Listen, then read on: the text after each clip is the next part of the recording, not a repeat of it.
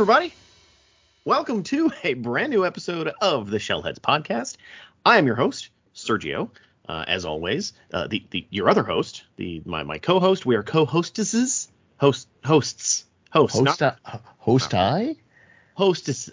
That's a. But hostesses would also be a lady.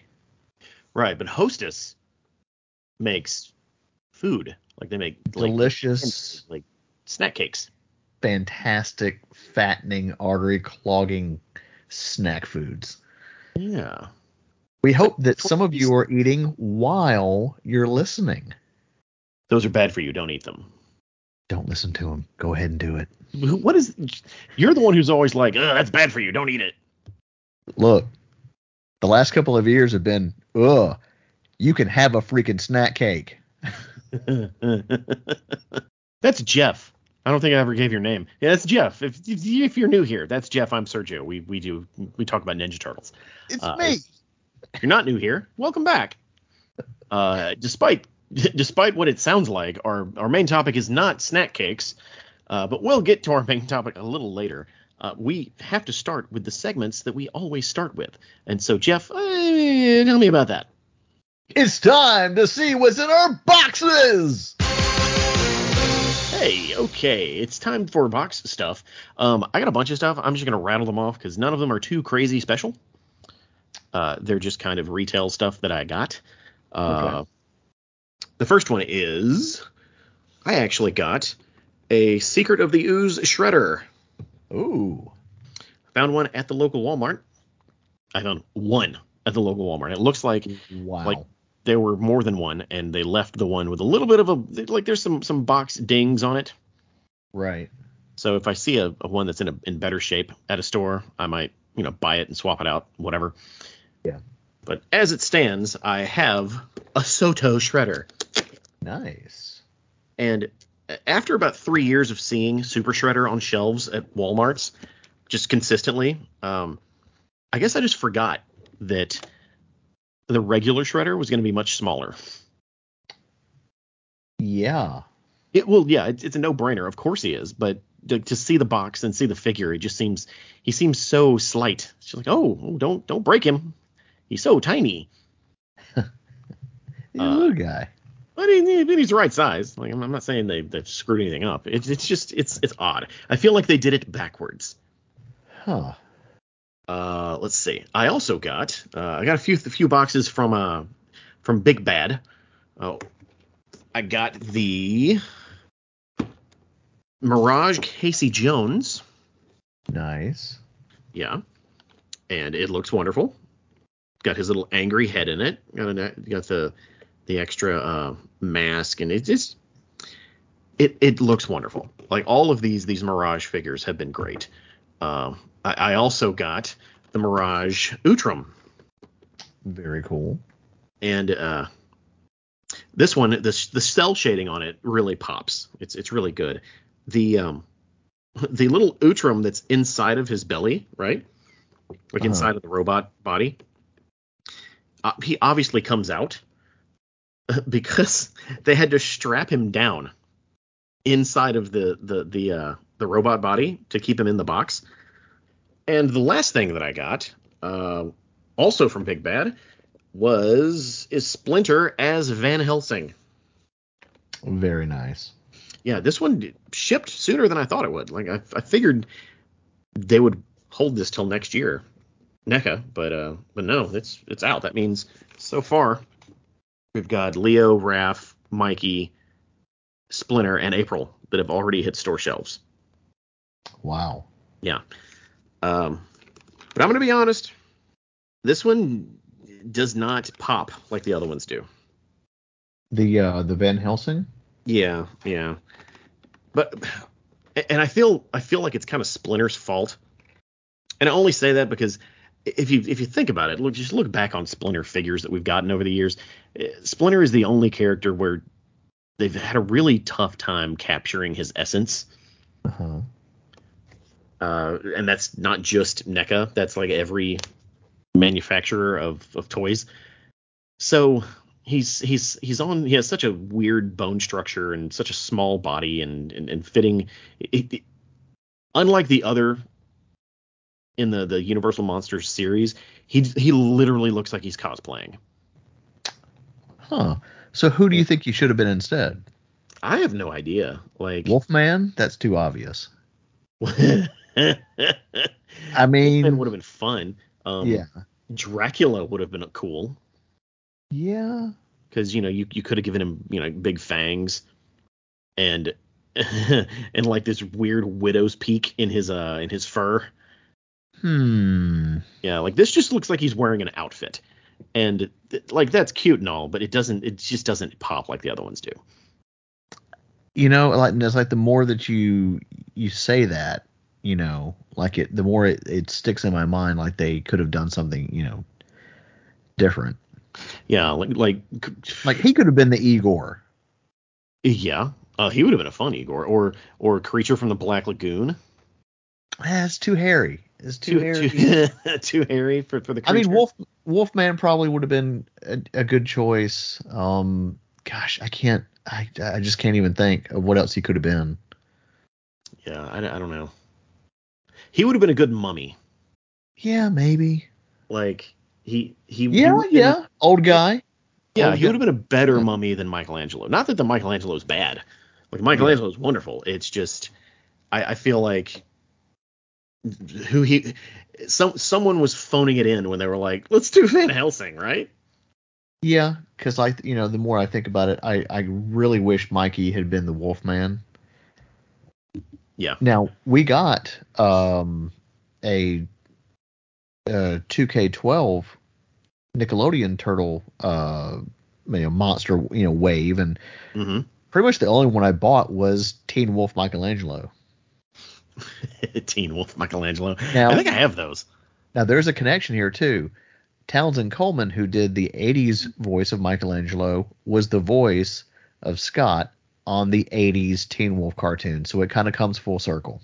Yeah, but the 17 people that watched the Teen Wolf cartoon might know that. Maybe. And we want to hear from you 17 people out There's there that half a have dozen watched people this are really cartoon excited about the news you just said. and know about this. And these are the fun nuggets. You tune in for the nuggets. Dude, I was in the 80s. I was there. I don't remember there being a Teen Wolf cartoon. Oh, yeah. Now, Oh, yeah. No recollection whatsoever. Well, that's what's in my box, Jeff. Okay, what is in yours? Well, I got just a little something. I got something that was on sale.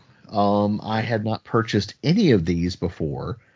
When I found out that the Turtle Van and all the turtles were going to be in Nickelodeon Kart Racers 3 Slime Speedway. Oh, yeah. I decided to snag a copy, and I got it for PlayStation 4. And it plays rather well. Cool. It's all so far I've only got Leonardo. You have to unlock the other turtles, but the unlock system's not unforgiving. Just collect coins and you can buy them. So just race and have fun. So Yeah. plays rather well. It's got 40 different Nickelodeon characters and stuff, and it's a good little sale buy there. Yeah, I saw it on sale. It's gonna have to be cheaper than that. Like you wanted to pay like what, $7 less or 15? So, yeah. Like pay me $10 to buy it, and I'm kidding. No, I'll probably end up getting it. I played the first one. I have not played the second one. I feel like the second one will be cheaper than the third one, so I'll Probably buy the second one at some point and then play it and complain about it, and then buy the third one and play it and complain about it. It's a cycle. Yeah. Now, since all the characters have voice acting, Cam Clark is Leo, and I don't know about the others. I'm assuming all three other Turtles actors, 80s actors, came back. But yeah, Cool. It's a rather enjoyable clone kart game. Clone cart. Clone kart. Clone cart. Okay. Well, that was a short and concise what's in our boxes segment. Yeah. is our next segment as short and concise, Jeff? It is not. It's a little bit of a beefy baby, and it's time for that news.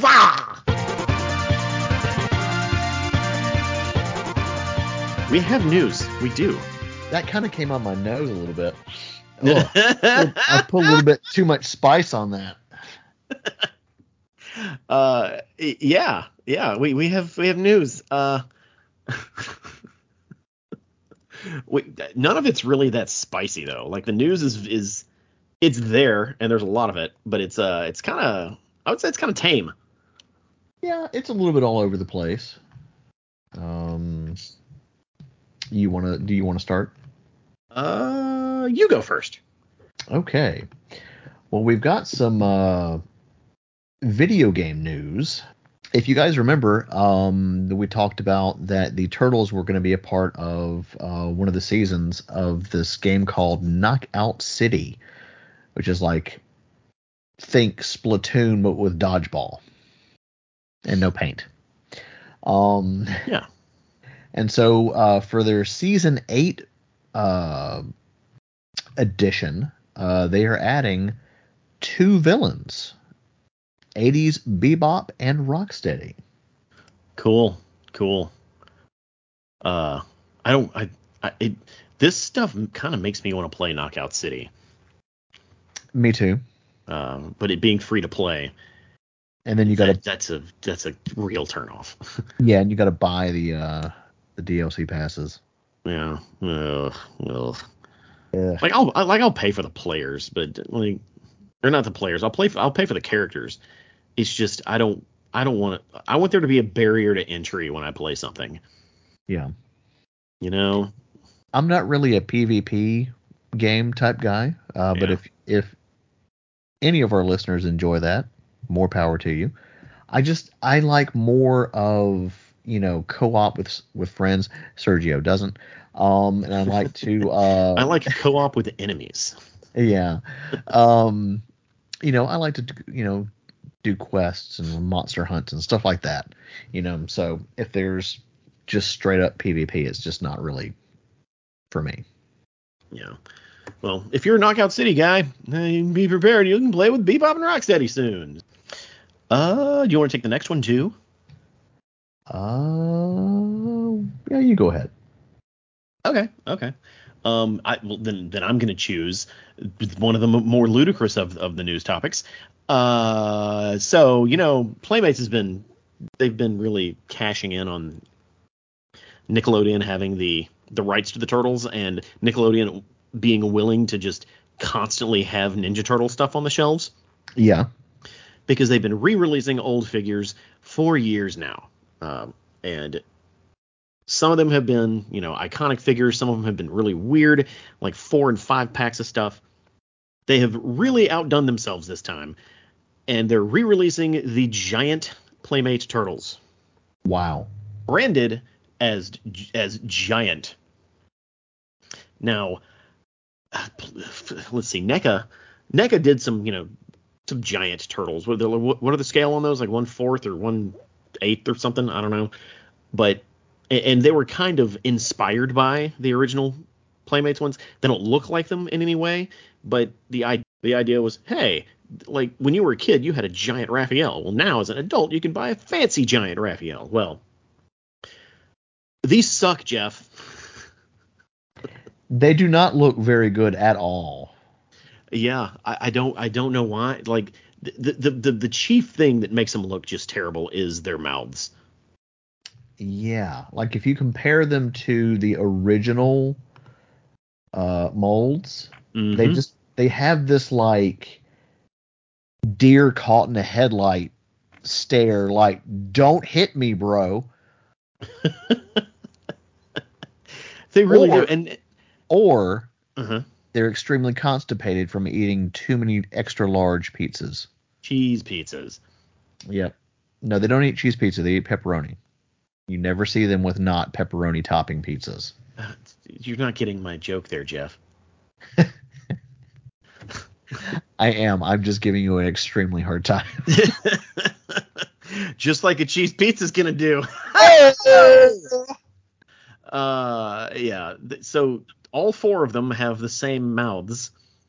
The They're literally mouths, exactly the same, just colored all differently. yeah. And like the original four have four different mouths, and they actually have the outlines of the teeth. Yeah. So this kind of strikes out on two different levels. Now, maybe, just maybe, these are early pictures, and all of their mouths are going to look different, and we're going to eat our words later. This is entirely possible, as we all know that, preliminary stuff is not indicative of the final product. Right. Um, But I'm saying this right now. That's not going to be the case. These are going to suck. We'll see. Only time will tell. I don't think this post has anything about where they're going to be sold, but if I was a betting man, I would say Walmart. Walmart has been they've been pretty good at biting on these and selling as many turtles as they can. I don't know if it would be. These are pretty big. They'll take up a lot of shelf space, so I don't know if in store will be the best bet to get them if you choose to like them. But check out soon. They're coming soon. Yeah. What else we got? Let's see here. The people at Iron Studios are back with another TMNT Statue Edition series. If you remember that we may or may not have talked about these before, these are like really high-end, like Mirage style 80s cartoon looking, version statues. They did Shredder, Casey, and April. Uh-huh. And this time we get the Fat Boy himself, Krang, in his android body. And boy, he is a fat boy. Yeah. Yes, he is. When I saw this, the first thing I thought was of you. It's like, Jeff's gonna love this. Yeah. Even if this doesn't qualify for news, which it does. I was like, Jeff needs to see this. Yeah. Like, I'm more of a fan of the Toei, like more muscular, that first season looking, android body. This one looks. Android's been eating too much pizza. He's a thick boy. Yeah. Yeah. I'm not a fan of that design and style. Like even if you look at the original Playmates, like the big figure, he's semi, muscular. Yeah. Well, you have to remember he's got to hold a giant brain in his stomach, so there's got to be a decent sized cavity down there. Yeah, but also too he has moobies. They gave him breasts. There's no way getting around that. He has man boobs, Sergio. And they're droid boobs. They are mandroid boobs. Droobs. They're droobs.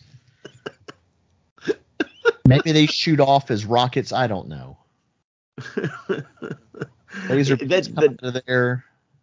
That begs the question: like, if you're Krang and you're making an android body, what functional use does androobs like? What purpose does that serve? I don't understand the design reason for that, but you know what? I think he looks kind of cool.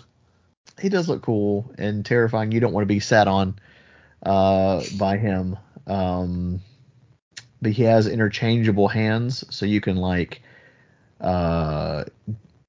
attach a mace and looks like an axe. So that's kind of cool. Yeah. Like he looks like a wrestler. I don't know why he looks like a wrestler to me. He does. He does look like an ultimate wrestler. It's like, come get me, Undertaker. Yeah. I don't know. But yeah, if you want to see this big old fella, he'll be in the show notes. Just check it out on realitybreach.com. Let me take the next topic. Let me see what we got. Okay, so this is weird news. but news that we knew, but we didn't know. So according to Gizmodo, as we've already announced and what we've learned, is that, of course, The Last Ronin is getting a sequel series, which is kind of a prequel series. It's called The Lost Years, or Lost Years. We knew that was happening. We knew that, and we know how The Last Ronin ended. And spoiler alert, if you skipped over that episode, the end of The Last Ronin had 4 baby turtles being raised inside of like a container thing, being raised by the new Casey Jones. This Lost Years apparently is going to kind of jump between the actual Lost Years and the future, which will have the new turtles. So we're going to get, apparently, presumably, they'll get names and personalities. So what do you think about that? I mean, you know, I'm here for it. I want to see where it's going. Will they just rename them the same names, or will they get new? Or, it's these are all legitimate questions. Yeah. Will they be the original turtles and, cloned? I have so many questions. Will they all be dudes? Yeah. Like we don't really know. Well, I mean, I would assume since it's from their, the 4 original, Yeah, but it's cloning. Like, well, this is true. They can splice and like alter and whatever. It's just obviously we knew this was coming. I did not anticipate it being in the Lost Years. Yeah. That immediately makes Lost Years way more interesting to me, because I don't really care that much about the story between, showing more story during the years when the turtles were either dead or not dead or whatever. Like, I don't really want to know any of that unless it ties to something that they're getting to with these new turtles. Yeah. Like, if they can weave all of that together as one story, I do trust the writers. Like, this might be amazing. Yeah. Yeah. So I'm way more invested than I was before. Oh yeah, for sure. So there's that. You want to take the next one? Yeah. So for those of you that grew up during the Turtle Mania madness, all kinds of merchandise came out. Oh no. Everything. Oh yes. And you got clothes, figures, everything. And that also extends to food products. And what is the most popular or one of the most popular food products to come out of the brand? That would be the Ninja Turtles Hostess vanilla pudding pies. You didn't see that happening, huh? Us referring again to snack cakes. Yep. Oh, look at that. That's a callback. It's a snack attack. It's a snack attack, folks. So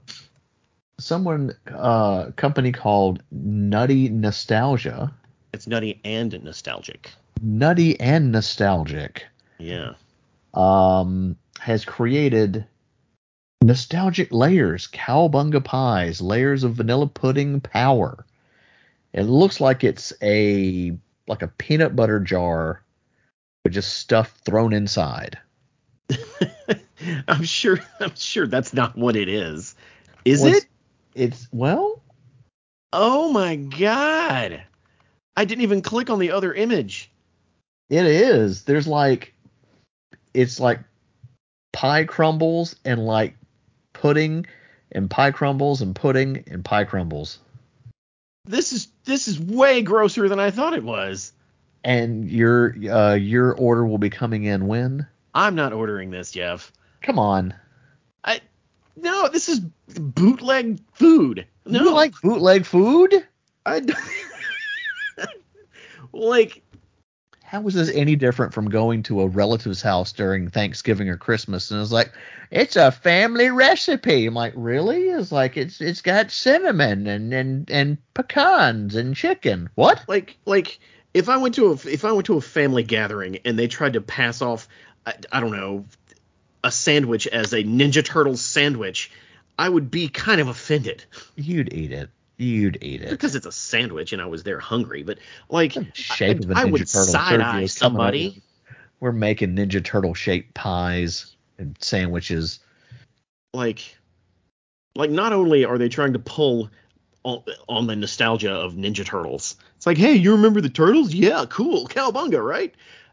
They're really dipping their toe in like a really niche portion of that fandom who remembers a Hostess thing. What was it? The Hostess Pudding pies. pudding pie from the night. Like, that is such a small, weird group of people to target. And then when you just look at the picture looks like a science experiment. People like eating science experiments, Sergio. Dude, I like. Come on. There are no bad ingredients in it. I'm not saying that it's probably perfectly fine, but we don't need to encourage this behavior.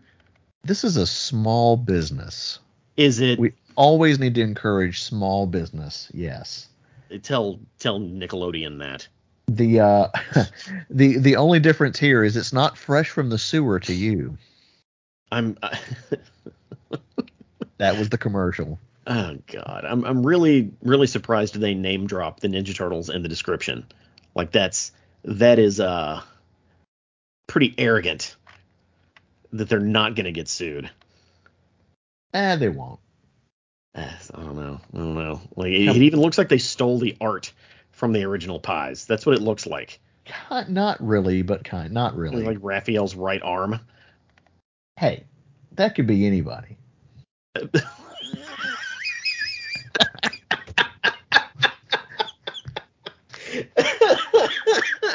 Look. Oh, pardon me. My mistake. Dude. All right, let's move on. I can't with this. No more. There's going to be a live taste testing. Skype. If you buy me some of these, I will eat them. Okay. And I will eat them on the show so we Okay. can, do the live taste test. This is kind of news too, I guess. So previously when I was talking about Playmates going out of their way to re-release stuff, well, they're still doing that.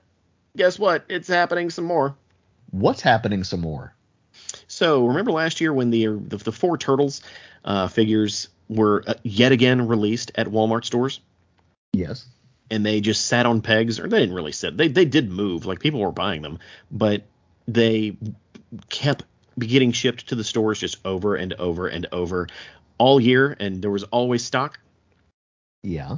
Well, they're going to be doing the same thing apparently at Target stores, according to Instagram follower Toy Shiz. I don't know how trustworthy Toy Shiz is, but there's some accurate images here that indicate they're going to be on Target shelves, if not already. Yeah. It looks like Krang, the Shredder, Bebop, Rocksteady, Foot Soldier, and Leatherhead, and it's a bunch actually. Leatherhead, Splinter, and the four Turtles with the storage shells are all coming to Target stores soon. This looks like the pictures were taken at a Target store. Huh. There's already barcodes associated with it. There's this dude posted a receipt with like the proof of purchase showing I bought them at Target. This is real. So if you want yet another Bebop or yet another Rocksteady, here is your chance. Or another Shredder. Yeah. Like the most interesting thing here are the four Turtles with storage shells. Do you remember those as a kid? Yeah, I've got a few of them. Oh, do you have all of the accessories? I think the accessories might be inside. Maybe. Wasn't Donatello and Michelangelo were like the angriest looking ones out of them? Possibly. I think. Now I don't know. I can't remember if they did a wave 1 and a wave 2 of the same, or again, it has been forever since I've looked at those figures. Yeah, it's weird. I guess get that green, Playmates. Yeah, no, I was right. Okay. Mikey, no, they all look super angry. I'm like, well, wouldn't you be angry if somebody opened the back of your shell? That's true. They look like they're screaming in pain. Yeah. Oof. Yeah, that Bebop looks rough. Like the rest of these look. Oh, and the Rocksteady looks rough. If they make a miniature Krang android, I'll get it. Yeah, there's not an android, just Krang in the walker here. Yeah, I don't want that. I had that. Oh, so quick. I just dig the android guy. Fond memories. All right. So yeah, there's that, and this time it's Target instead of Walmart. So that's an interesting change, and it's also interesting that the 4 turtles that were sold at Walmart are not being sold at Target. Yeah. Exclusivity. Weird, huh? It is very weird. What else do we have? Oh, there's a big one coming from NECA. You want to take it? Yeah. We're getting got an update on the upcoming Secret of the Ooze Kino figure. He's still in what looks to be prototype form, but this time he's getting an accessory, Sergio. Is it a pizza box? No. Well, no. Probably. He's probably going to have a pizza box with him. He's going to have a pizza box, but he gets his full moped. To call that an accessory is really underselling it. Okay, he comes with a vehicle. Yeah. How about that? Or moped or scooter, whatever you want to call it. And this was posted, I believe, on Ernie's official social media. That seems right. Yeah. Yeah, like that. The moped is bigger than he is. Like, is this an ultimate figure? Like, what? How does this work? Is this considered a 2-pack? Ooh, that should totally be a 2-pack. Kino and his bike. Yeah. Yeah, it's cool. You're probably looking at about. I didn't mean to interject. I'm sorry. You're good. You're probably looking about maybe 60, 70, maybe there. Yeah, if it's in line with all of the other 2-packs, 60, 65, like. Yeah. I'm sure they could charge a premium for this because it's Kino. Yeah. But he looks cool. And the worst thing would be is if they let Ernie like leak this and then they scrap the bike. Oh, hopefully not. That'd be fantastic. So I guess congratulations, Kino. You get your bike. Indeed. Okay, here's a piece of news that's not really news. It's something that I stumbled upon on Instagram that I had never seen before. Okay. And it's something that you also had never seen before. Oh, yeah. Yeah. So apparently in the 90s, the Leonardo costume from the 90s Turtles movie had a cameo in a movie called Bernard and the Genie. I'd never even heard of. Yeah, I tried to look up Bernard and the Genie, and you can't buy it anywhere. Like, it's definitely a thing. 1991. Rowan Atkinson was in it. What? Alan Cumming was in it. What? Yeah, Bob Geldof was in it. Yeah, it's let's see. Wikipedia says it's a 1991 British fantasy comedy drama television film. Yeah, and there is a cameo from Leonardo in it, and the Instagram user, the old Turtle Den, has like footage from it posted on his Instagram page. And I literally just found it. I'm sure you found it on disc. I'm talking about where real people buy movies. Oh no, this is on. Well, we can't talk about this on the deal, but no, I just found it on archive.org. I Yeah, sent you you can the talk. link. You talk about something that's readily available. Like, yeah, if it's on archive.org, a legit website, tell them it's on archive.org. Yeah. Well, Uh, upon doing some quick digging,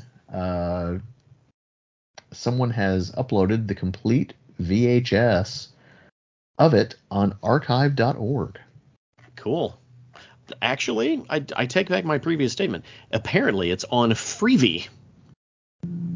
I don't know what Freevee is, but you can watch it via like Amazon and the Freevee service with ads. So that's Kid, probably a better version than the VHS rip. kids, don't be going around asking what people what a freebie is. Uh, Apparently, from what I've been told, it's about three money. Then it wouldn't be Freevee, Jeff. Three money. Let's see. Let me see. Is that it? No, I've got my secret news that I didn't tell you about. Secret of the news. Secret of the no. Why didn't we name the news segment that? Oh! Oh, 100 episodes, Jeff. Wait for it. And now it's time for Secret of the News. Oh, that's wonderful, man. Hold that till next time. My secret news is the last loot crates. The last loot crates are shipping. I had seen that. Yeah. I got my order confirmations or my tracking confirmations today. It's finally here. It's finally here. Very, very cool. The last one being the Armagon figure and whatever comes in the box with it. Now, while this will make most customers whole, it will not make me whole because I'm still missing a Danny figure from the first wave. I thought you had a Danny. I have one of the two that I ordered. My second Danny has not come in. Huh. But if you check the Loot Crate website, they have listed as box 1 second wave. So I guess they still plan on shipping it. So I'm not that worried about it. It's just somehow, even though they've shipped all the boxes, they still haven't shipped all the boxes. Huh. But this UPS tracking says I'll have it by December 14th. That's next Wednesday. We'll see. It is December. I might get it January 3rd. Well. Yeah. But that does it for news, man. Yeah. I'm sorry. That does it for the secret of the news. Ooh. Let's. Are you ready for the main topic? I am. Okay. Well, let's take a break. Hello, we're back. It's been a spunky little cast, hasn't it? Indeed, it has. Yeah. Too bad we have to go over these next bunch of comics. That's going to completely flatten that. Oh no. I take it back. It's not that bad. But as we announced last episode, we read through 10 Mirage Volume 1 guest era issues, and to say that they're mixed results is quite the understatement. Some of these books should not have been published. I'm going to agree with you on that wholeheartedly. Yeah. Some of them are fantastic. But if I were to grade these as a whole, 5 at best out of 10. Yeah. They're and the thing is, I guess to add some further explanation, we've done 2 other episodes on books of this nature, and basically between Return to New York and City at War, there was a whole era of books in them published by Mirage that are technically in Mirage Volume 1 that were done by guest writers and guest artists, basically doing their own take on what a Ninja Turtle story could be.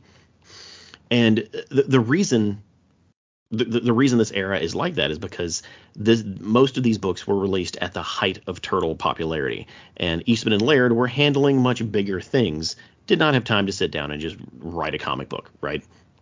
And even though they had hired a bunch of people to work for Mirage that are artists and or writers, many of them were working on other projects like the Archie book, or even doing art for like Playmate stuff or marketing stuff. So the team was stretched pretty thin. Because of that, they had outside people come in and just kind of wreck shop when it comes to this run. And there's it's just kind of a black hole of happiness that runs through the center of the Volume 1 era. Luckily, Eastman and Laird kind of got their bearings together, and they were able to write all of City at War, City at War, which of course ended up being the last major storyline that they worked on, and it was fantastic. So even though these aren't very good, they do pick it back up. Jeff, before we dive into the issues specifically, what are your thoughts? I've talked a lot, so what are your thoughts? It's kind of a mixed bag. Like, there's some fun stuff, there's some not so fun stuff, and then there's some really great stuff. I'm gonna save which ones are my favorite, till we get to that. Yeah. So with growing up, from time to time I would go into my local comic shop, and just kind of see random issues, in the back issue bins and whatnot. I don't recall pulling any of these, and I don't know, did we cover the one where it had that Rambo guy on the cover? Yes, we did. Okay, like I had pulled that, I'd picked up that issue, I think back in the day, and I don't remember seeing a whole lot of these, just kind of weird, odd, and odds and ends. So this is kind of like my first time delving, into this chunk. Some of it was just a slog, but until we get to some other stuff in the night, I was like, wait, what is happening in this issue? I'm like, I'm so confused. Yeah. So like some of them just aren't very well written. Yeah. And like you can see the story they're trying to tell, but the art and the story on a certain page does not really get the point across, and you have to just kind of bridge the gap on your own.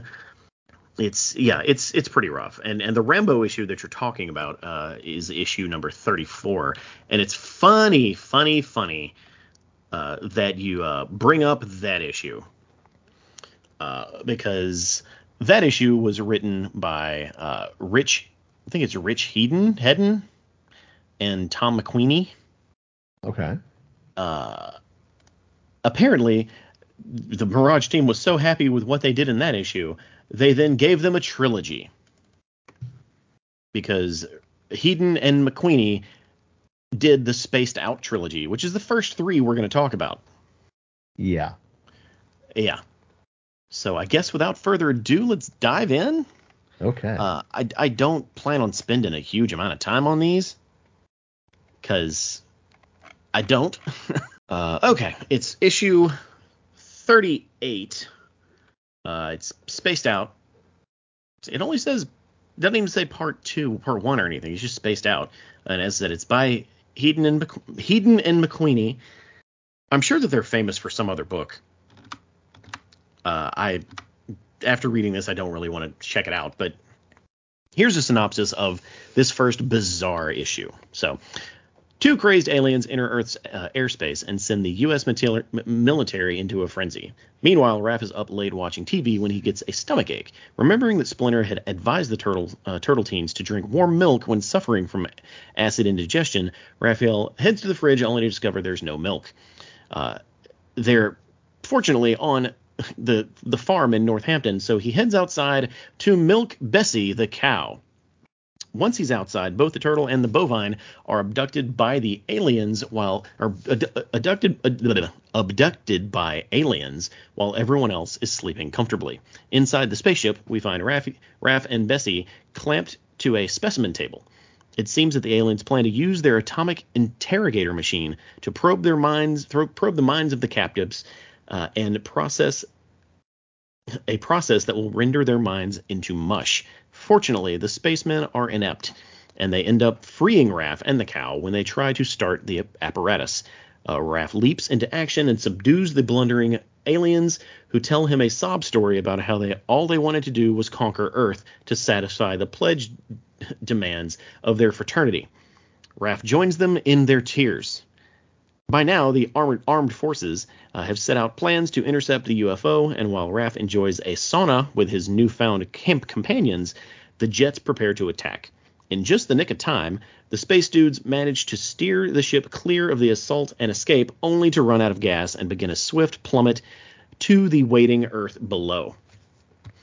And that's where the issue ends. On a cliffhanger. Oh no, what's going to happen? Are they going to die? I don't know.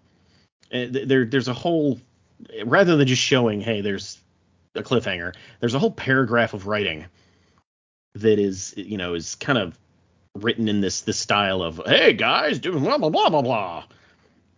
It's the issue is supposed to be funny.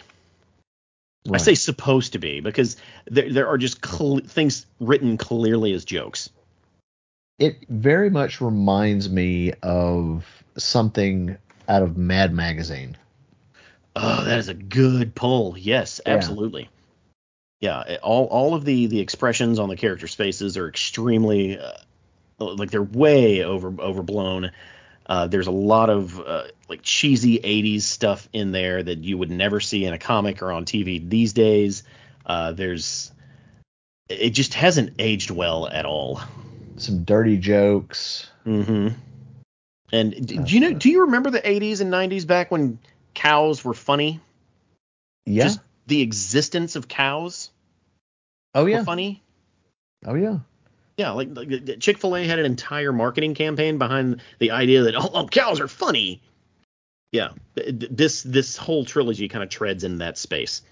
And eventually, at some point, somebody thought it would be a good idea to make them into anthropomorphic cowboys. We'll get to that. Yeah. But yeah, it's the art style is very cartoony, and not in like a traditional like Saturday morning cartoon kind of cartoon, like just as you said, like Mad. It's like a Mad Magazine cartoon. That is the best way to put it. Mixed with and I think this comes up later in, I don't know if it's in this issue or not, but there was a cartoon from the 90s.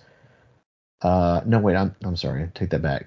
In 87 called Mighty Mouse: The New Adventures. Mm-hmm. And it was produced by Ralph Bakshi. And so they had a bunch of just crazy animators that worked on that. And so it very much reminded me of that. Okay. Like I'm not familiar with the reference, but I believe you because this is a very specific style. It's very like pre-Ren and Stimpy-esque. Yeah. Because you had some of the Ren and Stimpy people working on it. And like the synopsis that I read, it reads as almost a serious set of events. No, like there's a whole panel in here where the government people or the military people are basically playing Twister in their underwear. Yeah, with some hot ladies. Yeah. Yeah, there's like the other three turtles are all sleeping in the same bed, dreaming about the same hot turtle ladies. Yep. Yeah. I know this is one of your nuggets, but I'm going to steal it. Raphael, or not Raphael, Splinter is meditating, and he's meditating and basically dreaming about Minnie Mouse. Yep. That's a decent joke. I'll give that. That's a pretty funny joke. Yeah. Casey Jones sleeps in his mask, because otherwise, how are you going to know who he is? Right. I remember reading these 15 years ago and thinking, oh, this is cute, this is clever. But almost 40-year-old Sergio does not have that same attitude towards these books. They seem so outdated. Like, it's great that they exist. I love that a snapshot of this style of humor and animation or drawing, it's there and it's going to exist forever. But it's almost embarrassing at times. Yeah. What nuggets you got, or what else you got to say? Oh gosh, there's so many nuggets in this. It's insane. There's like political references. At one point, I see a poster of Duck Dodgers. Yep. Which is great. Love some Duck Dodgers. Godzilla toy. There's probably some stuff that I've missed. It's possible. It's like, it's one of the weirdest books we've ever read. It's kooky turned up to 11. Yeah. The some of the military guys look like there's an old comic strip called Beetle Bailey. Uh-huh. And they look like they're from Beetle Bailey. Yeah, there's one shot where Kevin Eastman and Peter Laird are in what looks like a snow globe in the background. Yeah. For no reason. Like, there's no explanation. Yeah, they've been captured. It's wild. Wild, man. And what's worse is, like, these books aren't your standard, like, 25-page books. Like, this thing was, 38 pages? Yeah. It's crazy. Yeah. Let's move on. Let's get these behind us, because there's some good books to talk about. Spaced Out, Part 2. The spacecraft crash lands on a farm relatively unscathed.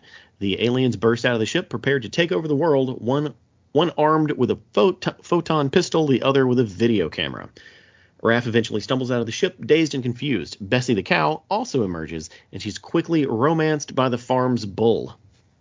Of course. Meanwhile, the military has deciphered the exact location of the crash and sends its men to the scene.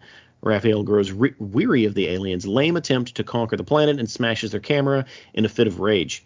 The local townsfolk hear of the crash and the alien invasion at a town meeting. Everyone panics, but since they don't have any cars to flee the area, they're forced to mill around town.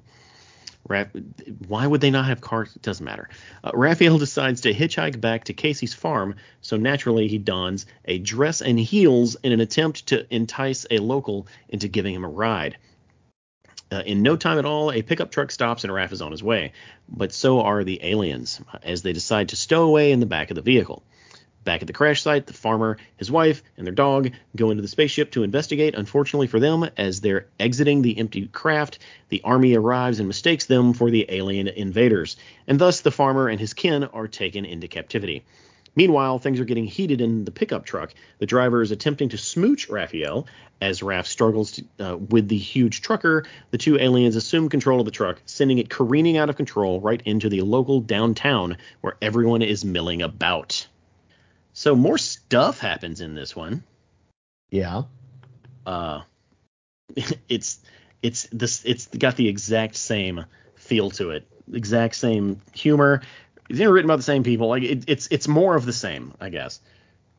I do like the mistaken identity of the townsfolk by the military. Like, that's a fun twist there. I don't like the Raph dressing up as a girl thing. Yeah, it's really weird. It's not that there's anything wrong with that. There's nothing wrong with dressing up as a girl, but, like, in this context, he's doing it to trick someone, and it's turtle, then yes. Yeah, it's just, It's that age-old Looney Tunes, cartoon trope. Dress up like a woman to throw off, the, whoever they're trying to foil. Yeah, yeah. Like you can't It's like, figure out. I'm like, why is that chick green? yeah, like there's a difference in, wearing women's clothes and wearing women's clothes because you want to attract a man. Like that's a very different story you're telling. Yeah. Uh, and it's rough, man. This whole thing is rough. Um, I think it's funny that this is a story about Raphael. Like the other turtles are barely in this. They just keep dreaming about sexy turtles. Yeah. Um, let's just go straight to Nuggets. What you got? Ooh, man, we got some nuggets here. So let's see. Let me zoom in a little bit. I don't understand them playing. The one of the weirdest things for me is the secret military base guy, or alien watch guys playing. Now they're playing nude sports. Yeah, yeah. Why not? We got Because focus. remember when nudist colonies were cool and funny in the 80s and 90s? Oof. Trying not to, but It's just very we got tropey. It's like referring to quicksand. It's like, okay, that's not how quicksand works. right or banana peels. Right, right. Um, Clearly there's a scarecrow, obviously a nod to Wizard of Oz. More political, nods, humor, painting of Three Stooges is on one of the walls. Probably one of the weirdest things is like Splinter going through the turtle's dreams to steal the hot turtle woman for himself. Mm-hmm. At one point, the Roadrunner and the Coyote are seen. I love how there's like a sign that says "Bad plot ahead." Bad plot behind, guy. Yeah. Captain Kirk and Spock are seen at some point. And on page 22, there is in fact on the screen, it's Mighty Mouse fighting a cow. So I think this came out around the same time as that cartoon. Yeah, it would have had to. It's a pretty crazy bonkers cartoon. So I think that's pretty much it. There's No, probably some that's stuff that I definitely not it. Page no. 27. Oh wait. One of the funnier things that they did. There's one panel where it says, "Meanwhile, back at Mirage Studios," and Oh it's yeah. Kevin Eastman and Peter Laird loudly arguing with each other. One of them having brass knuckles, and it says, "It was your idea to hire Heaton and McQueenie." No, it was yours. As if they're angry at each other because of the quality of this book. Yeah. Which that's a pretty solid joke. Well, Yeah, I just don't have much positive to say. Rich Hedden, I don't ever say his name. Apparently he has worked on Cracked magazine before, so Oh yeah, Cracked. I forgot about Cracked. yeah. So I guess you were kind of in the same ballpark there. Yeah. Let's move on. Let's knock these out. Spaced Out book 3 is also number 40. The townsfolk freak out when they see the alien-driven pickup truck approaching them at breakneck speed. Eventually, the spacemen hit the brakes, sending Raph and the driver flying through the windshield and into a nearby comic shop. The aliens then vacate the vehicle and are quickly met by the sheriff. The armed visitor fires a shot at the lawman, but it bounces off his badge and hits the photon pistol, destroying it and dazing the aliens. As they sit in a stupor, the space dudes are set upon by the locals. Raph and the trucker are inside the comic shop enjoying some mutant books. Raphael hears the aliens crying for help and debates on whether or not he should bother. After a short inner debate, the turtle heads out to lend a hand. Raph gives a long-winded speech about how the people of Earth should welcome their visitors, and everyone falls asleep. This gives Raph the opportunity to grab the space dudes and beat feet. While they're running off, they spot the spaceship being carried off by a military helicopter. So the unlikely trio jump back into the pickup truck and set off in hot pursuit. The chase leads Raph and his allies to a local military base where the craft and the farmer's clan are being held. The turtle and aliens crash through a wall and demand fuel for their ship and total domination of the Earth. The frightened government officials agree to give them the fuel, but refuse to grant the aliens control of the planet, and the pair quickly erupt into tears, until one of the agents offers them Idaho. Thus, the deal is done. Happy with their conquest of Idaho, and armed with a full tank of gas, the aliens take off in their ship, Raph in tow. The spacemen teleport Raph back to his bedroom, and the turtle gratefully prepares for a long sleep until he's immediately knocked on the head by Splinter's cane as the enraged Sensei screams at Raph to get his lazy butt out of bed and outside to milk Bessie. Meanwhile, Bessie and the farmer's bull enjoy a romantic sunrise. So, Spaced Out issue 3. At least it comes to a conclusion. This is very true.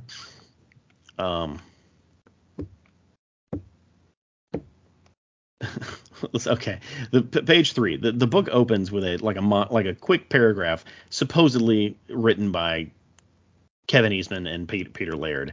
They said, since we created the Turtles years ago, they have become synonymous with mindless action and violence. Perhaps it's time to delve into more emotional and intellectual areas, resulting in not only a more satisfying reading experience, but also a better world to live in. So that's a solid joke. I'll give them that. Yeah. I guess all the stuff that's funny is the fourth wall breaking stuff. But this book is extremely chaotic. There's a lot of making fun of dumb rednecks, and I guess by proxy, all of the townsfolk of Northampton.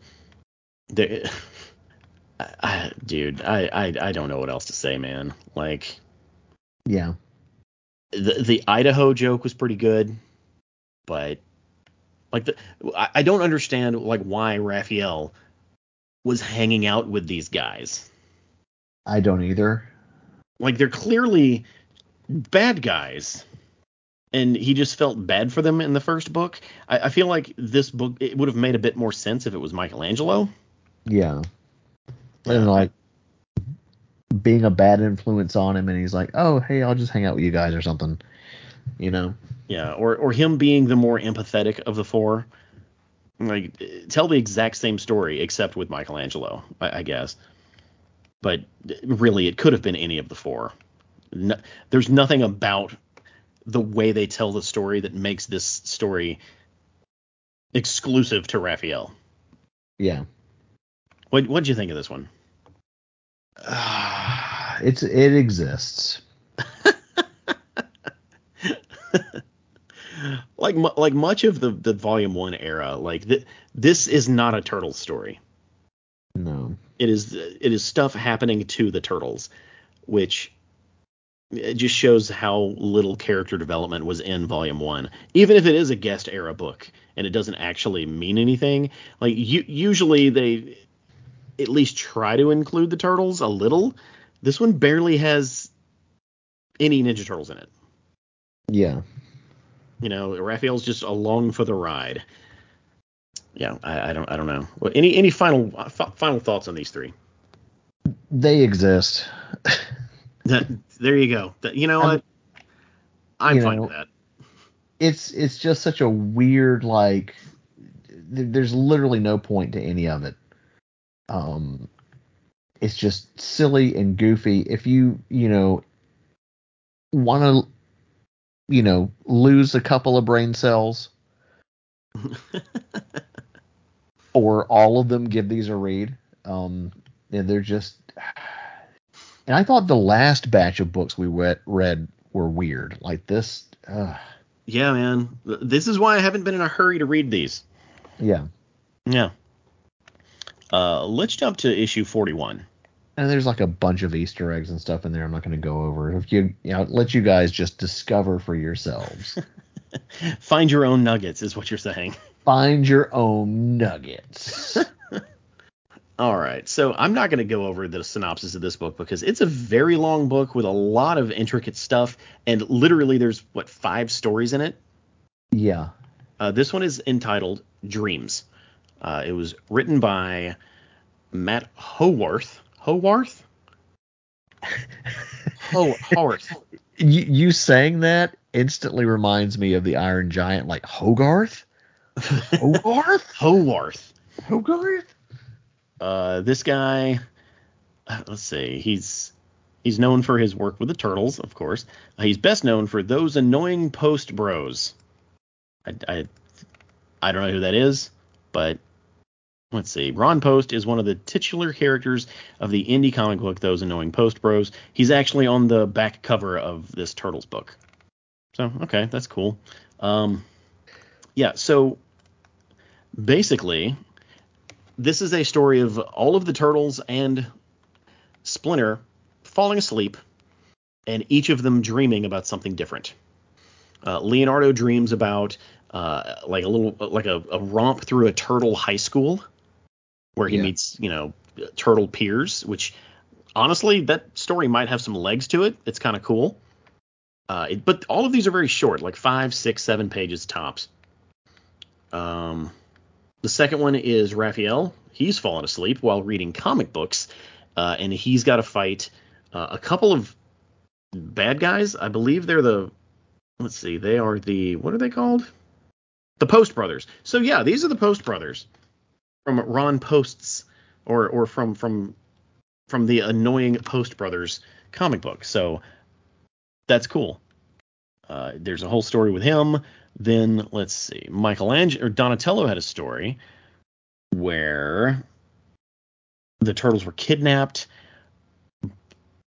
by these dudes, and they ended up being turned into action figures and had a cartoon show. They were kidnapped, and then their likenesses were copied and turned into a cartoon show, which then, once they escaped or were freed, rendered them useless, because when they go out in public, everyone's like, "Oh, it's the Ninja Turtles! We love the Ninja Turtles!" Which means that they stayed home and got fat. Yeah. Yeah, it's weird.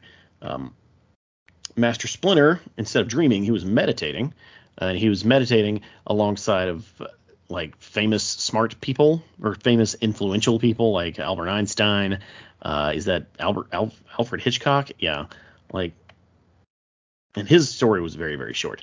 And finally, Michelangelo, he dreamed that he was a rock star being attacked by, what's he being attacked by? Groupies? No, he's being attacked by something. Oh, looks like a giant cannon toilet thing with arms and legs. I don't know what that is. Does he even say what it is? My first thought was Earthworm Jim, but that's impossible. I don't know what that is. It looked like walking garbage cans with arms and legs. Kind of, yeah. And a worm or an eraser pencil head or something. Yeah. And they're being controlled by a man called Dr. Vox. And, he wins. That's just how it. Actually, no. What happened is the Dr. Vox was trying to get rid of rock and roll, and by the end of the story, he learns that people actually want rock and roll. What am I doing? I can't do this because they've basically exercised their freedom of choice and made Dr. Vox irrelevant. So like none of these stories are bad. No, they're not. Like all of these are pretty solid. I really like them. Since they're all jammed into this one book, it's kind of tough to really get the feel for each one of them. Some are really painfully short, but I really dig this book. It's a very interesting, it's a unique art style. Uh-huh. It's definitely better than what we previously read. There's like some type of cohesion to it. Mm-hmm. I really like Donatello's dream where they're, in a world where they're like popular and known. Yeah. Raphael's is probably the weirdest. Oh yeah, yeah. But of course, the Raphael's was like his was written that way because those characters already existed. Yeah. Yeah, the post bros are apparently they're already a thing. And if I remember correctly, this one was not reprinted. Like I could be completely wrong, and I will double check this, but I'm pretty sure they couldn't reprint this one because of the post bros. Yeah. Yeah. What kind of nuggets you got? As for nuggets, there's not like a whole bunch that I was able to find. Um, Nothing? I mean, apart from the obvious, Alfred Hitchcock and Was it Genghis Khan? Genghis Khan and see, I'm thinking Bill and Ted. I want to say like Ludwig von Beethoven and Beach Oven and Socrates and Yeah. and, and Socratic method. The world is full of history. Albert Einstein. There's just not really any nuggets here that Yeah, I'm. and you know what?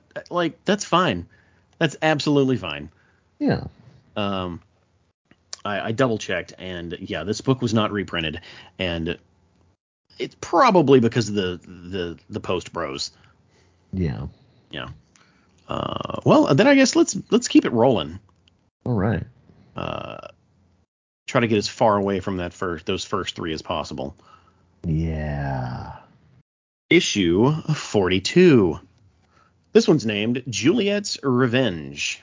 April and Casey have been kidnapped, tied up, drugged with truth serum, and are being questioned about their knowledge of the TMNT. We're then introduced to cryptozoologist Charlie Forte, who has been given a set of photographs that feature the turtles and their unusual cast of friends and foes by a man in black who looks exactly like Edgar Allan Poe. Forte is excited as the photos prove the existence of creatures that have been ridiculed, that he's been ridiculed for studying.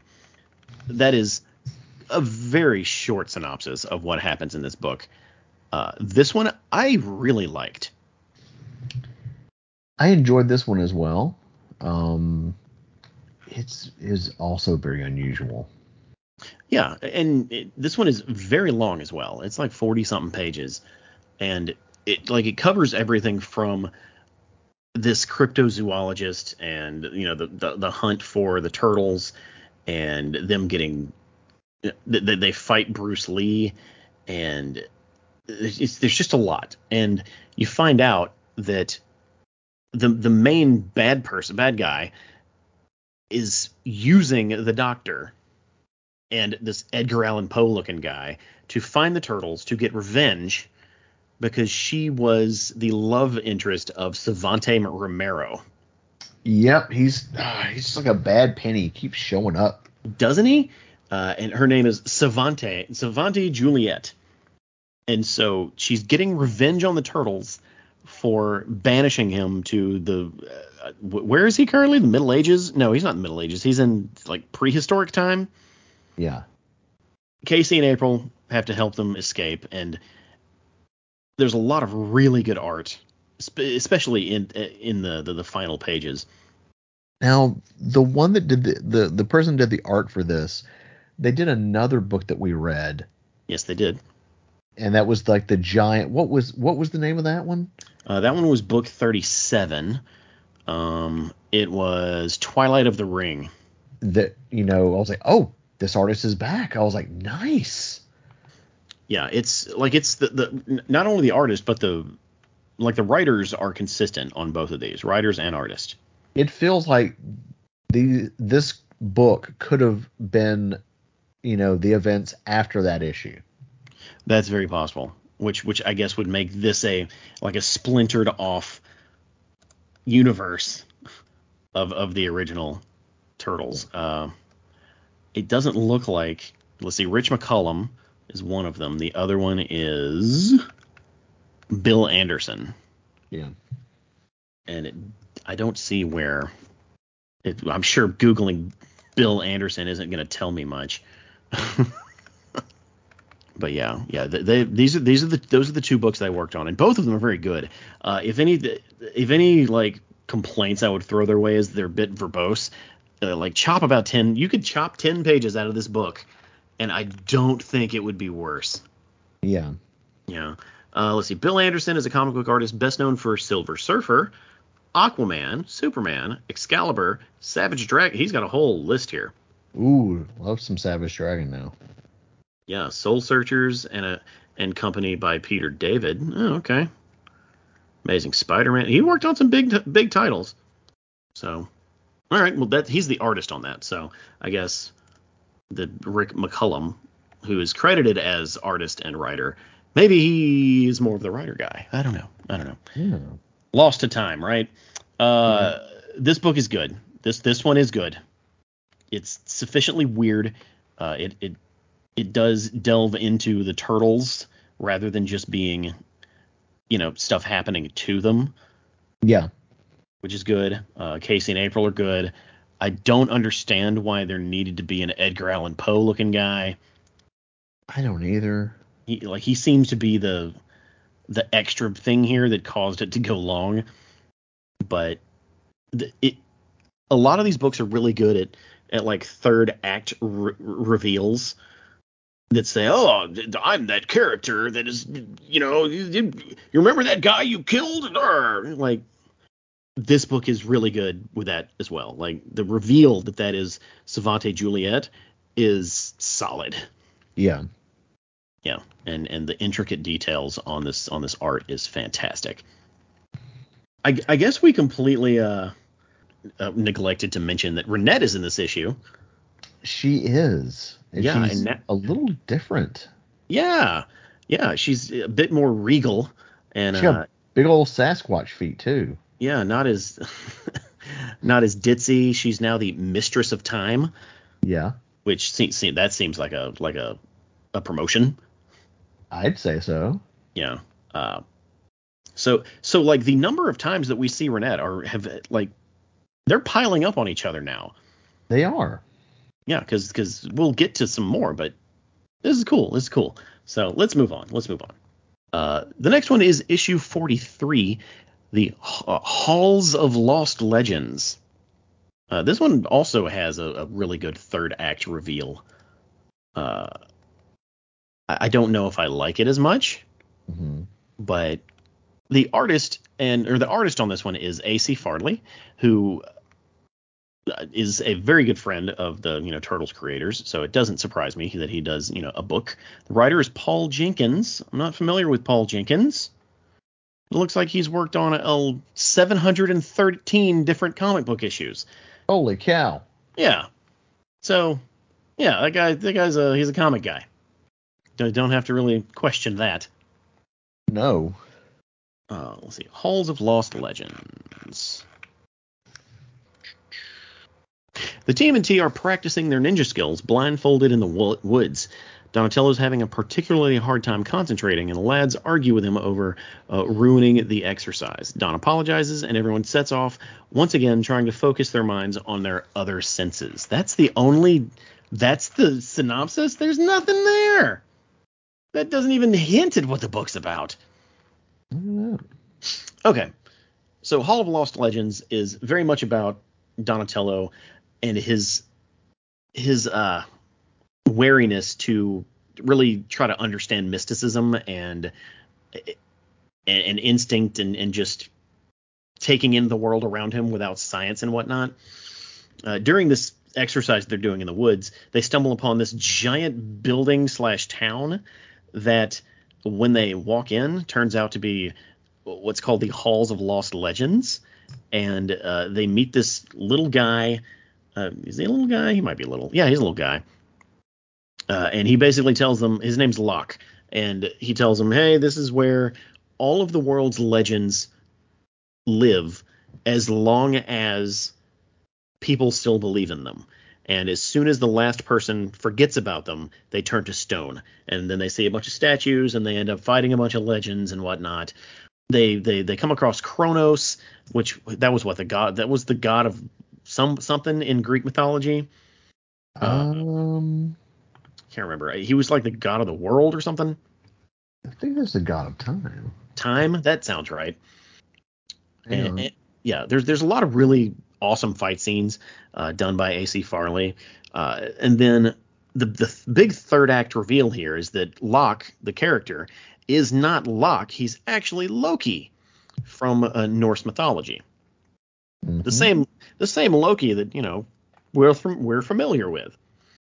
Well, from there, more battles break out. He then recalls all kinds of different legends, like a Cerberus, a Fidel, whatever that is, Grendel from Beowulf, and a Manticora, from medieval nightmares. Like this book really goes deep in referencing like old bad guys, old enemies, old like not even enemies from like pop culture. Like these are from like old books, old lore, that kind of stuff. Yeah. Ultimately, they're able to defeat Loki, and Donatello is finally able to accept the unknown in a way that he never has before. And they get home and explain what happened to Splinter, and happily ever after. This book was cool. It very much felt like it could have been inspiration for the Battle Nexus. Maybe. Like look at the hall, of champions that they're going through, and then you see, a dude that looks just like the Daimyo. But yeah, this was a really fun read. It's like all of a sudden just walking around in Northampton, all of a sudden there's a castle in the way. I'm like, wait, what? Because when you're in the Turtles universe, nothing makes sense, and anything can happen. Yeah, like my only real issue with this is the Locke character, or quote unquote Locke Loki, is literally telling the Turtles, leave. Yeah. You need to leave. Bad things are going to happen. You need to leave. And instead of just leaving, like they're being told to do, they get nosy. And they're like, no, you need to answer our questions. You have to tell us what's going on. Like, no, he doesn't. He doesn't have to tell you anything. You're invading his home. Yeah. Okay. And then Locke turns into Loki, and suddenly he's like, haha, I got you. I tricked you. It's like, did you, though? Like, he didn't trick them. He was literally telling them to leave, and they defiantly didn't do it. So, like a turtle do. That doesn't make much sense, at least to me. Yeah. Like had Locke been giving them a different line of, dialogue, like, oh, follow me, we'll show you all the wonder of this place, like that kind of stuff, then sure, it would have been much more digestible on that end. After the Loki reveal, it's fantastic. Yeah. It's just the lead up is kind of rough for me. Right. What else you got? There's not really much here, Easter egg wise. Yeah. The art is fantastic. Sometimes it's a little hard to see what's going on in some of the panels. But not as bad as the Image run. Yeah. Oof. That was the roughest one of all. It really was.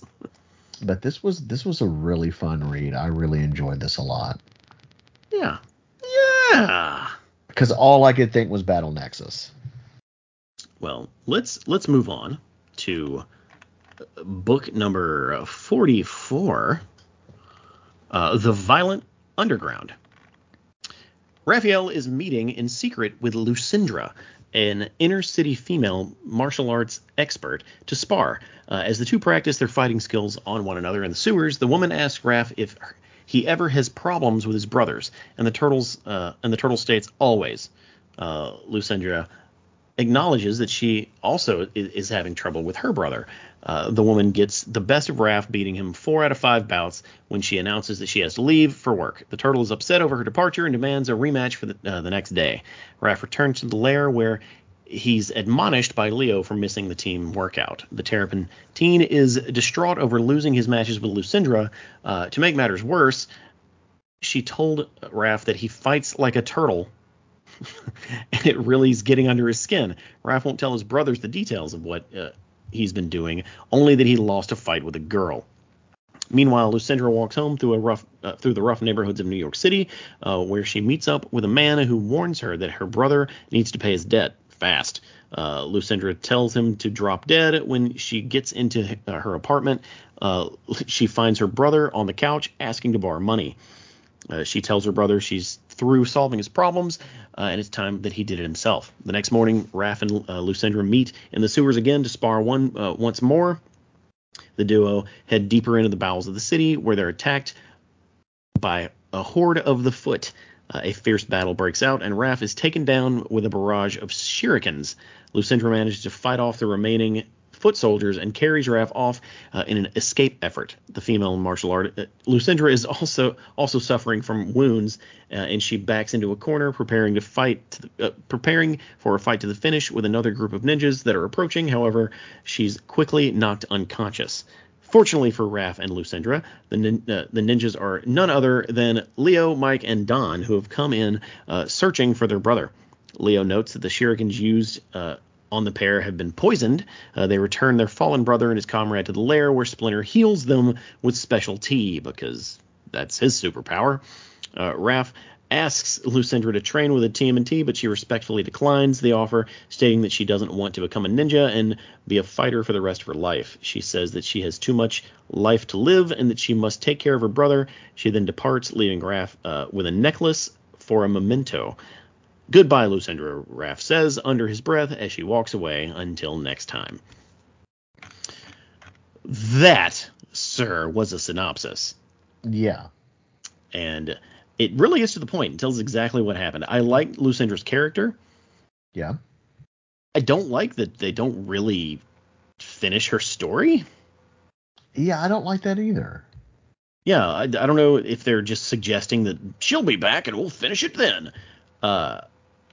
I don't know. But yeah, they don't really finish her part.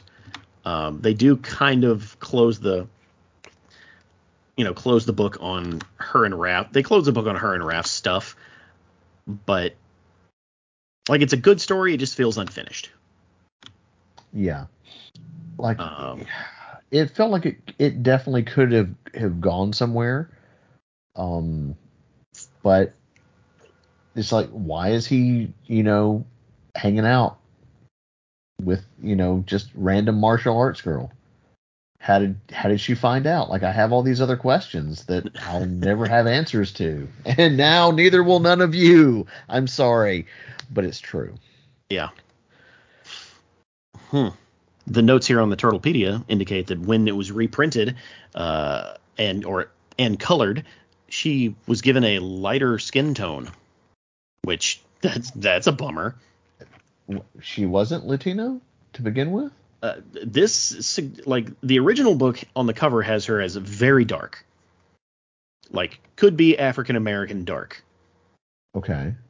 But the reprint had her as a white lady. Huh. Yeah. That makes about as much sense as making Renette's outfit brown. Yeah.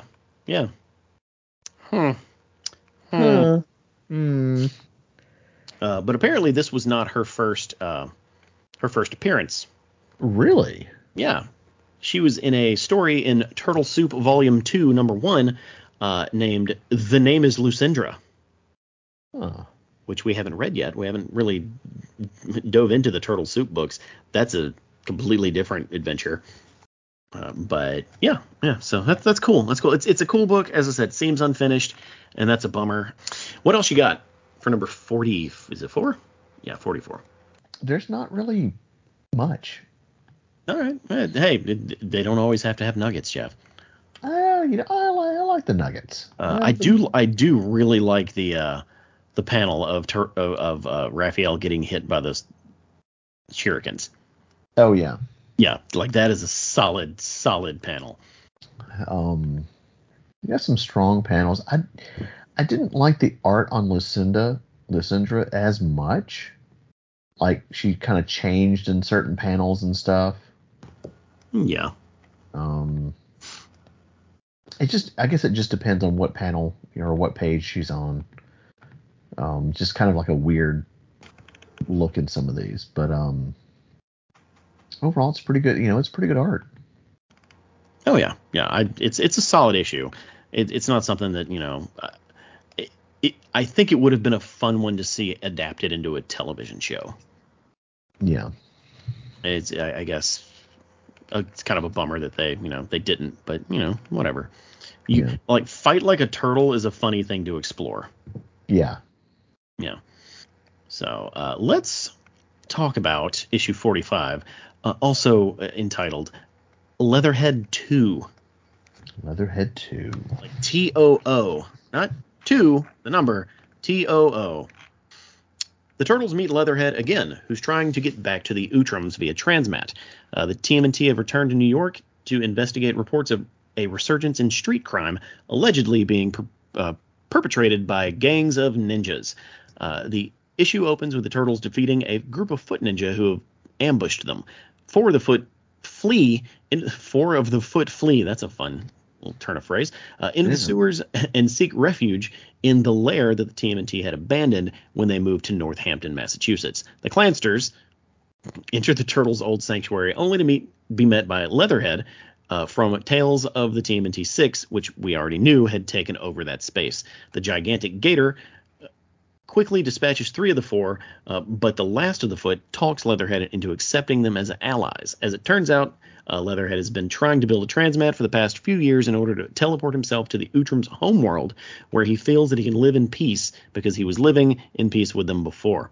Unfortunately, for the Mammoth Mutant, his size prevents him from being able to do the fine work needed to build the device. He needs the help from the small hands of the ninjas to finish the device. The ninjas think that Leatherhead is insane, but fearing for their lives and desire a powerful leader to take Shredder's place, they do their best to help him. The work progresses quickly, and Leatherhead leaves to fetch some equipment that he's secreted away. While the Gator's gone, the Turtles return to their old lair and find the foot soldiers working on the transmat. Just before a battle ensues, Leatherhead returns and diffuses the situation. He explains his plans to the Green Team, and they agree to help finish the device. Thus, the odd team comprised of the Foot, Leatherhead, and the Turtles work together to make a transmat.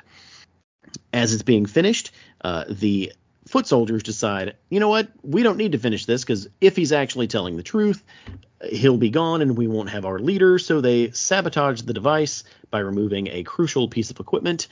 When they finally flip the switch and turn it on, it explodes, and that enrages Leatherhead, assuming that all the parties involved betrayed him. He attacks them all.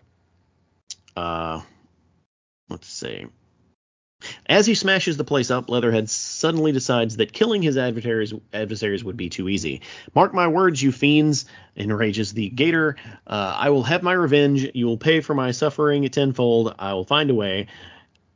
With this curse, Leatherhead flees the lair. Don tries to stop him, but Leonardo insists that Leatherhead needs time to be alone. Later, the Turtles muse about Leatherhead's fate. This humongous city full of millions of different people, and we're forced into isolation, Don begins. We're up here all alone, Raph finishes. Yeah, Mike adds, but at least we have each other. Yeah, we do, concludes Leonardo, something that Leatherhead does not have. So, as always, the Leatherhead story is sad.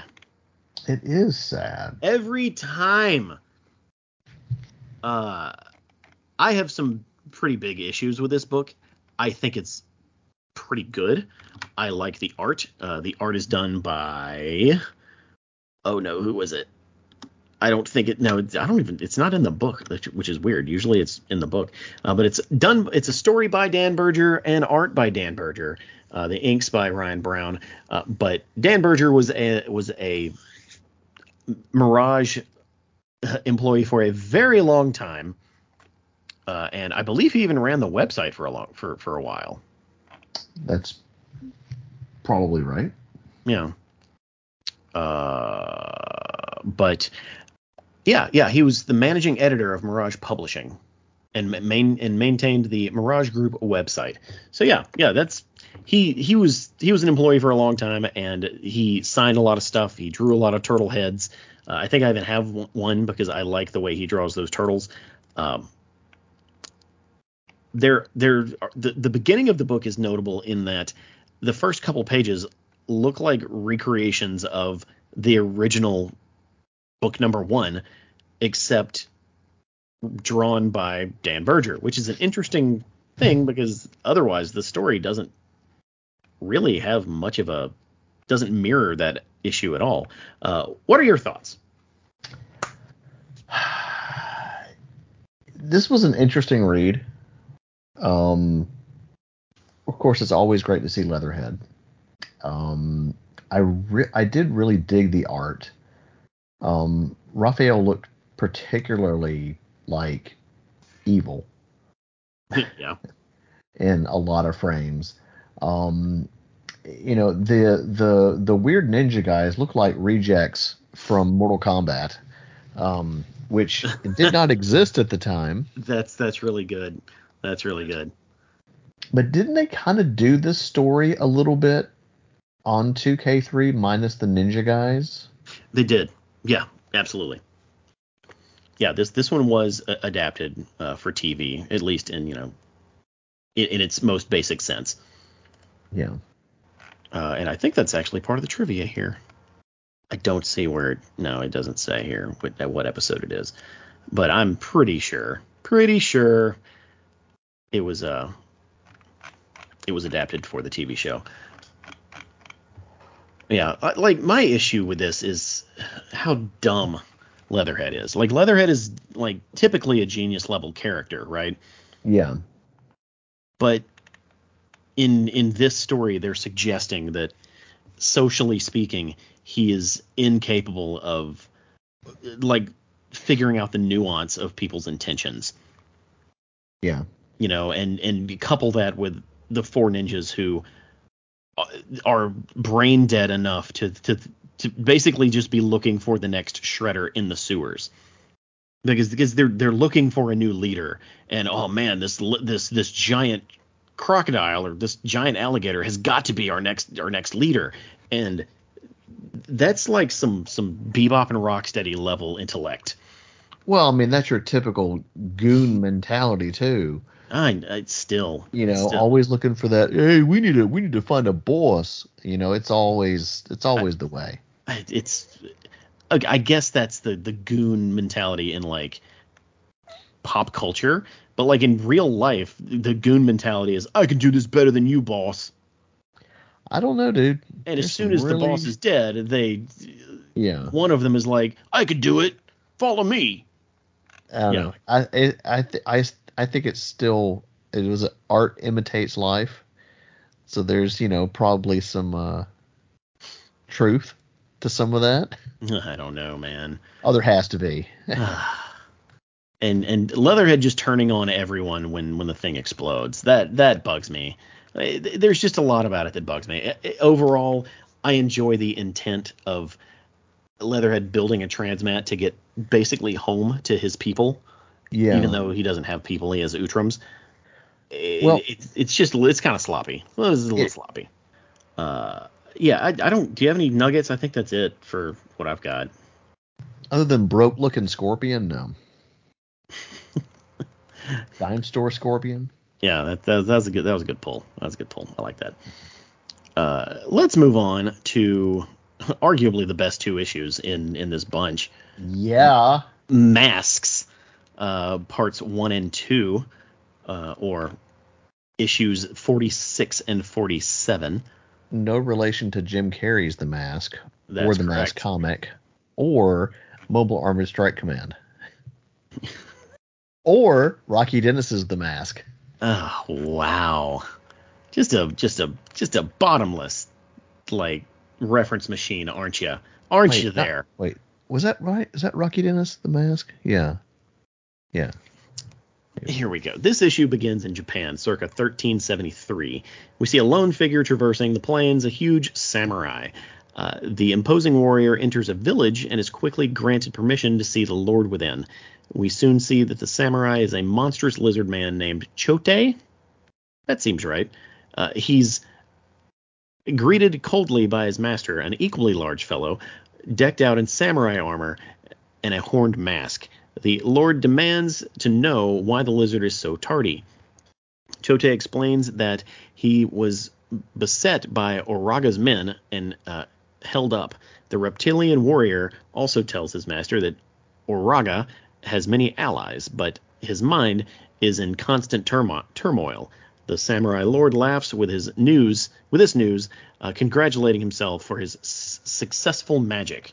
The master muses while his magic is weak. He will use every last bit of it to wrest the secrets from Oraga's mind. So all of that's just a fraction of the tale here. The turtles are met by their old friend Hattori from issue 9, if you remember that one. And if you remember, Hattori, he has all of the how do they word this? Let's see. I'm leaving that up to you. Oh, don't. Okay. Having so much fun. Stay tuned as Sergio mispronounces a lot of things. It's right. That's the name of our show. He basically contains all of the spirits and knowledge of the samurais of his past, of his ancestors, filled with the knowledge of my Goshi ancestors. Ghosty? But Goshi? Ghostly. Goshi. Gosiei? Goshi? Gosai? Gosai. Bushido's, yeah, whatever. And basically the memories of those spirits and ancestors are getting jumbled because something is changing them in the past. The turtles figure this out, and suddenly, boom, Renette shows up. A wonderfully drawn Michael Dooney Renette. She basically tells the turtles, hey, we got to go on another adventure. And they land right in the middle of a samurai battle with that lizard man. And it finishes on a pretty good cliffhanger where the lizard man, what was the lizard man's name? Chote? Yeah. He goes back to his master and he's like, it was a lady was there, a lady with a scepter. And he's like, what? And it's to be continued. So, yeah, this is some classic Ninja Turtle stuff right here, man. Yeah. Yeah, like there's so many stories where the turtles team up with Renette and have to go back in time, and typically they're fighting some Savante Romero. But every time they go back in time, it's Renette, and it's a cool adventure. And this one just feels special in a way that a lot of the other ones don't. Yeah. It's written really well. It ties in the character of Hattori, and it makes sense that, if you have a character who has all of the past in his brain and the past is being changed, he's going to be confused. So this one is structured really well. It's concise. This book is not crazy long like the ones before it. This was a breath of fresh air after reading a lot of the previous stuff. Indeed. What'd you think? This is my favorite. It's your favorite? These two books are my favorite out of all of these. Yeah. That we've read. Michael Dooney is my favorite Mirage Turtles artist. I've met him a few times at cons. I've gotten prints and autographs and all kinds of stuff. This book is fantastic. It makes me just want to talk about the next one. Yeah. I have a nugget. Okay. In this book, there's a Terminator reference. Oh yeah. Renette says that she cleaned up the Sarah Connor mess in L.A. Yeah. Which is cool. I picked that one up as I was reading. I was like, I get that reference. Oh yeah. Yeah. Very cool. It is very, very cool. Let's go ahead and jump to the next one so we can wrap this story up so we can talk about the whole thing, because it wraps up really nice in Masks Part 2. After defeating Chote in battle, the turtles notice that Renette has disappeared. Mito, captain of the Gosei samurai, tell the TMNT that he and his men have no time to waste helping the turtles locate the woman as they must return to their master Oraga, who has been mentally attacked by his sorcerer adversary. The warrior is quite rude to the turtle dudes, which of course enrages Raphael, and a fight nearly erupts. Leo manages to cool everyone down, and the TMNT go with Mito, hoping that Renette knows what she's doing. That then leads to them spending a week and a half, 2 weeks, just hanging out in this samurai village. Raphael ends up training a couple guys, which the other turtles refer to as Master Raphael. What's up with that? He's Sensei Raphael. And these two dudes are, learning the ways of the ninja, which is very different from the culture that they dropped into, which is the culture of samurai, which is very different. Ultimately, what happens is the turtles never get the go-ahead to go look for Renette or their adversary. Raphael just figures it out and leaves with those two dudes. He leaves basically directions in sand and in dirt, telling Leo and the other turtles where to find him, knowing that they're going to wake up at night and find their weapons in Raphael's bunk. Raph and his two students find their way to where Renette is, and the other turtles end up meeting them as they see a fight happening, and it's revealed that the mystic man that has been torturing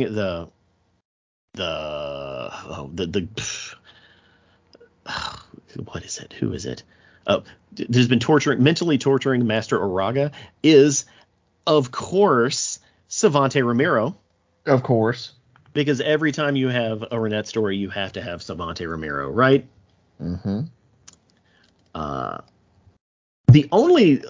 There's only 6 pages of Savante Ramiro in this book, which on one hand is kind of a bummer, because he is a reoccurring, really cool character. There is a lot of action, though. We still see a lot of action because the turtles do fight Chote in some caves. There's this Savante Ramiro reveal, which leads to a Renette reveal that she and the Scepter have worked on their relationship, and now they're basically one and the same, and she has been tricking them all along. She banishes Savante Ramiro again to an ancient land. Apparently he just lived for millions of years to get to this land, and I guess he'll do that again. It's just an ongoing push and pull with them, but Renette is really the hero of this story, and she then brings the turtles back to present day. There's an aside afterwards where not only does Renette send Savante Ramiro to the dinosaur lands again, he sends Chote to basically, what is this? The Omicron Ceti star cluster. And if you look closely, you can see Gizmo's sidekick. I can't remember Gizmo's sidekick, but we'll get to that in a moment. Most importantly, the actions of the turtles in 1373, specifically Raphael being the sensei of these two dudes, creates the frickin' Foot Clan. Yeah. How dope is that? That's very dope. It's such a good 2 issues, man. It hits on all levels. It hits on the sci-fi level. It hits on the time travel level. They actually develop the turtles' characters a little bit while also servicing the story. Do you know who Gizmo is? No. Not the Gizmo from the Gizmo. About Gizmo Gremlins? is was a Michael Dooney written and drawn comic published by Mirage, starring a robot dude who wears a backwards baseball cap. Oh, wow. Yeah, it's a really well written comic. It's fun. I've got all the issues and the collection. Like, you should probably read them. They're cool. But Gizmo had this sidekick dog, and that sidekick dog is right in the middle of this panel. So that's where he sent Chote to Gizmo time. That's really cool. Yeah. What did you think of this, Jeff? Man, like, did they okay, so it felt like we got a little bit of inspiration from these two books for the third Turtles movie. Yep. And I'm trying to think, like, how many Cervante Romero episodes of the show did we get? I don't know. Not as many as we have books of him. Because with the 3 issues in this run that reference him, we could have easily have gotten a really cool, like trilogy arc. And they could have really, stretched that stuff out. Yeah, there were 3 episodes. Time Travails, Return of Savanti, and Return of Savanti Part 2. So I guess there's your trilogy, but I don't think this story was touched upon. Yeah. Yeah. I think it would have been nice to have seen her character evolve and grow. Mm-hmm. What I find interesting about, just if you look at Volume 1 as a whole and look at specifically these books, these 10 books are sequential in order. There's nothing in between them. This is, like 42 through whatever, or 30 something through whatever. They start out ridiculous. Yeah. But progressively, these books get closer and closer and closer to what can be considered canon. Yeah. Like, there's no reason these 2 books can't be canon.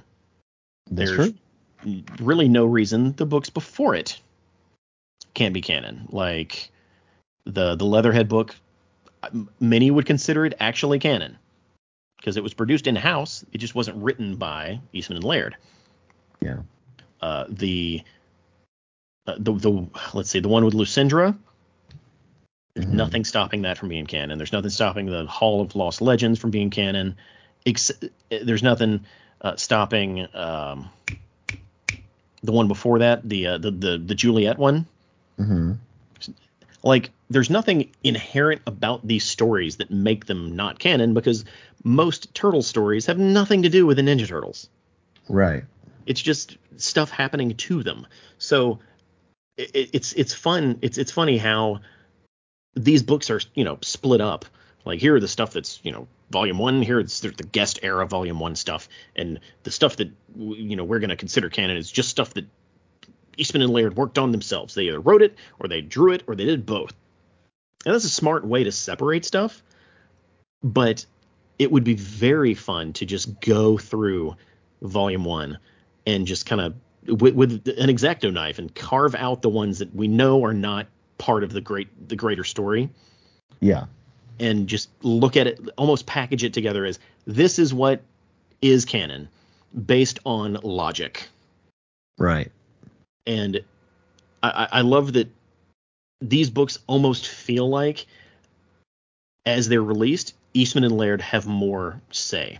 It's like, okay, well, when we hit issue 48, we're going to be writing these things again, so let's try to get this thing back on the train tracks. Yeah. Because each book gets progressively closer to what feels like a turtle story, with it peaking with Masks and Masks Part 2. Yeah. Those are definitely my favorite reads out of all these. Just Dooney's art is just masterful. It really is. It really is. So beautiful. We did not get enough of his art in any of the Turtles runs. We just didn't. So with that, we have officially covered all 62 issues of Volume 1. Wow. Yep. We had some good times, we had some bad times, but we had all of the times, Jeff. All of the times. All of the times. We've also covered all of Volume 2. What that means is the next time we touch anything close to this version of the Turtles, it's going to be Volume 3. We're going to finally read through and talk about all of the Image run. Oh, wow. Like, we've dipped our toes in that because we did an interview. Did that interview, last year? Yeah. But this time we're going to read it. We're also going to cover all of the stuff leading up to it. So, like, we're going to do body count. We're going to do the Savage Dragon crossovers. Like, basically all of the breadcrumbs that led to the Turtles series with Image. And I'm looking forward to it. Yeah, me too. Yeah, because there's about 3 or 4 episodes of Shellheads that cover all of that. So nice. Well, Jeff, do you have any final words before we close this thing out? Man, like I'm kind of bummed. Do we have more weird freaking books to read? Absolutely. We have Turtle Soup. We have Gobbledygook. There's all kinds of weird turtle stuff to read still. Good. I like the weird stuff. Yeah, and you're right. Like there's a charm to that weird, like Wild West version of the Ninja Turtles. Kevin Eastman and Peter Laird were like, yeah, go ahead. You know, they cared for their brand and their characters, but they were very laissez-faire with letting people use them. Yeah. In a way that Nickelodeon will never be. Right. Well, with that said, this episode of Shellheads has come to an end. Jeff, what are you going to be doing between now and the next episode? Well, I'll be running the Warp Zone Arcade, as I am every week, Sergio, where we host weekly Super Smash Brothers tournaments with the MS Smash group. Going to have a big, huge Smash Invitational in January. So, like, people from all over are going to be able to come and compete. So it's going to be interesting. It's going to be like an all-day thing. That's cool. And yeah, I'm pretty pumped and excited for that. And then we do, tons of other stuff. I do retro game repair and restoration, and we have retro and modern games to play. Lots of new games have been added to our library, so everybody come out and game with us if you're in the area. You can also find us on Facebook and Instagram. Look for the Warp Zone Arcade controller, the circle controller white logo. And where can we find you in between now and then, Sergio? Nowhere. Is Reality Breach dead? It's on the shelf right now. We're as I said, we're working on a not football podcast, and we're going to do a bunch of fun stuff in the new year. None of it's going to be straight up a Reality Breach. There'll be some Reality Breach presents stuff, which that's what I'm kind of passionate about right now. So okay, yeah, because I kind of miss the nerd stuff. Well, the thing about nerd stuff is there's already plenty of that on the internet. Yeah, but not with Sergio. You flatter me. I'm not wrong. Not wrong. I'm a fan of those hot takes, and there's a ton of them, folks. That's true. I get passionate about arguments. No, actually, what I was going to say is next time on Shellheads, we're doing Christmas. Yeah, we are. Mm-hmm. We've done Christmas specials in the past, and they all have been uncharacteristically un-Christmas. This Christmas, we're doing Christmas. It's all Christmas. All Christmas, front to back, top to bottom. So tune in next time. I'm Sergio. I'm Jeff. And we're Shellheads.